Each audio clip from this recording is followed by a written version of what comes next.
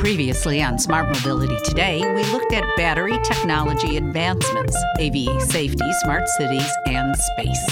This week's stories focus on autonomous racing, autonomous safety, military ships and planes, black box data, smart cities, and robotic worms.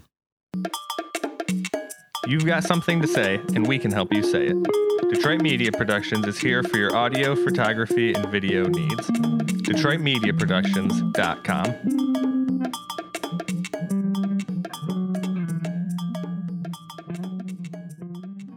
Hi, this is Cindy Polakowski.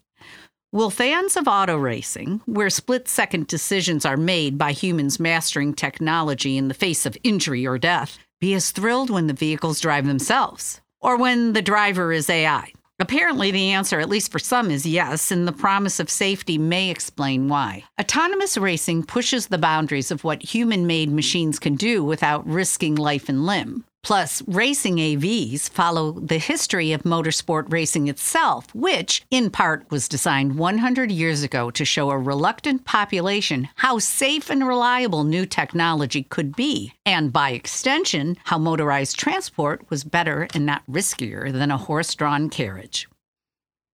While we are on the topic of how safe AVs are on a race course, there is still that issue of AV safety on our local streets.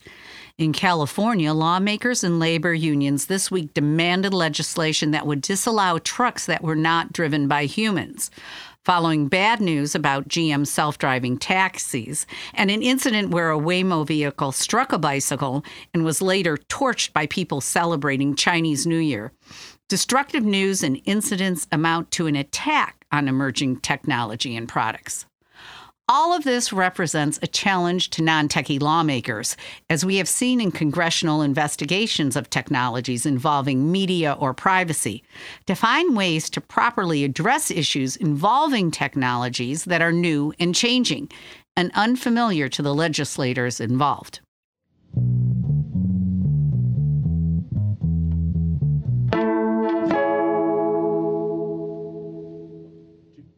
The U.S. Navy is testing experimental autonomous ships in San Diego and other ports. According to Chief of Naval Operations, Admiral Lisa Franchetti, speaking at the West 2024 conference in San Diego, these AVs will become a large and crucial part of the U.S. fleet. It is expected to take about 5 years to develop and test autonomous surface vessels and new aerial and undersea platforms. In 2022, the Navy created an unmanned surface vessel program and has been testing ships like the USV Sea Hunter, focused on surveillance, reconnaissance, plus anti-submarine and anti-mine measures. The Navy's robotic vehicles are being developed to supplement, not replace, warships with human sailors.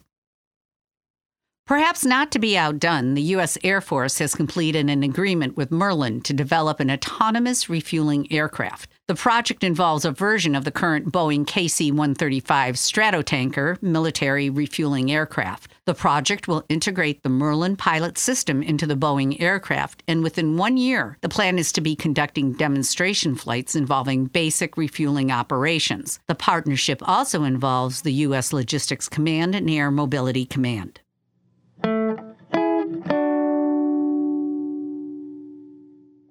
And more regarding aerial technologies. The National Transportation Safety Board is pushing a new requirement that all existing aircraft be retrofitted with cockpit voice recorders capable of recording 25 hours of data. The agency is calling on the FAA to impose the new policy, and this comes just after last month's incident where a door was blown out of an Alaska Airlines Boeing 737 MAX 9. During the subsequent grounding and investigation, it was not possible to recover recorded audio from the incident from the aircraft voice recorder. With only 2 hours of recording time, it had been overwritten. Looking for better ways to manage your IT, phone systems, or remote workforce? Improve your organization using technology that works for you. psntechnology.com. In addition to the federal government, 7 states currently offer money to those who buy an electric vehicle.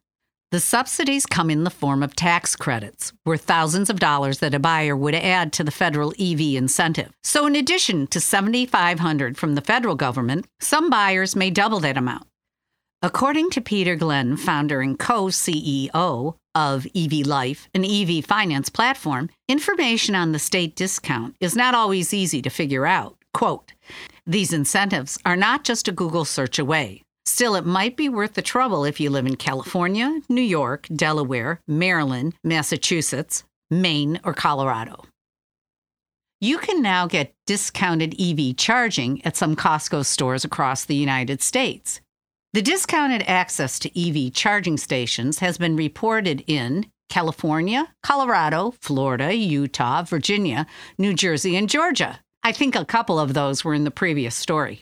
The availability seems to be a test, and at some locations, the program is limited to its members.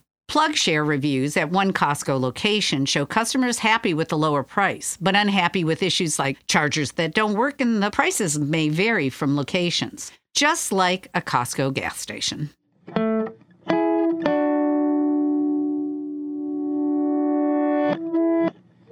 Every good thing about the potential of a smart city, better traffic, cleaner air, better communication.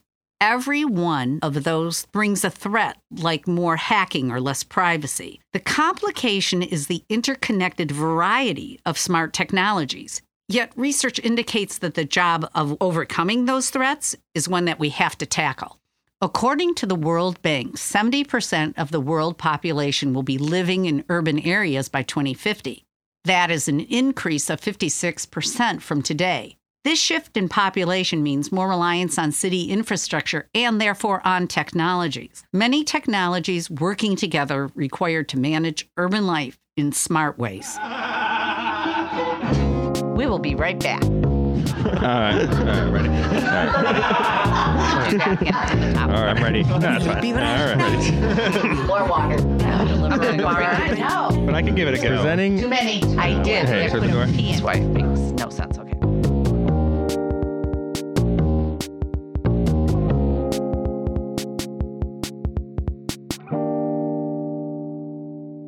Freelancers, gig workers, and entrepreneurs are creating the future of work. Subscribe to our weekly newsletter at workshifter.com and follow us at Workshifter on social media.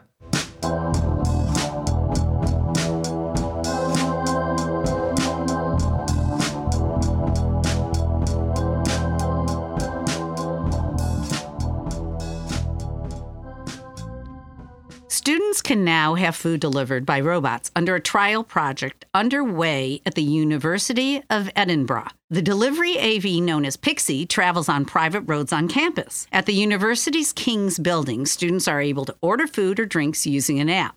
One goal of the project is to demonstrate the potential for autonomous vehicles in other settings, such as airports or Scotland's National Health Service.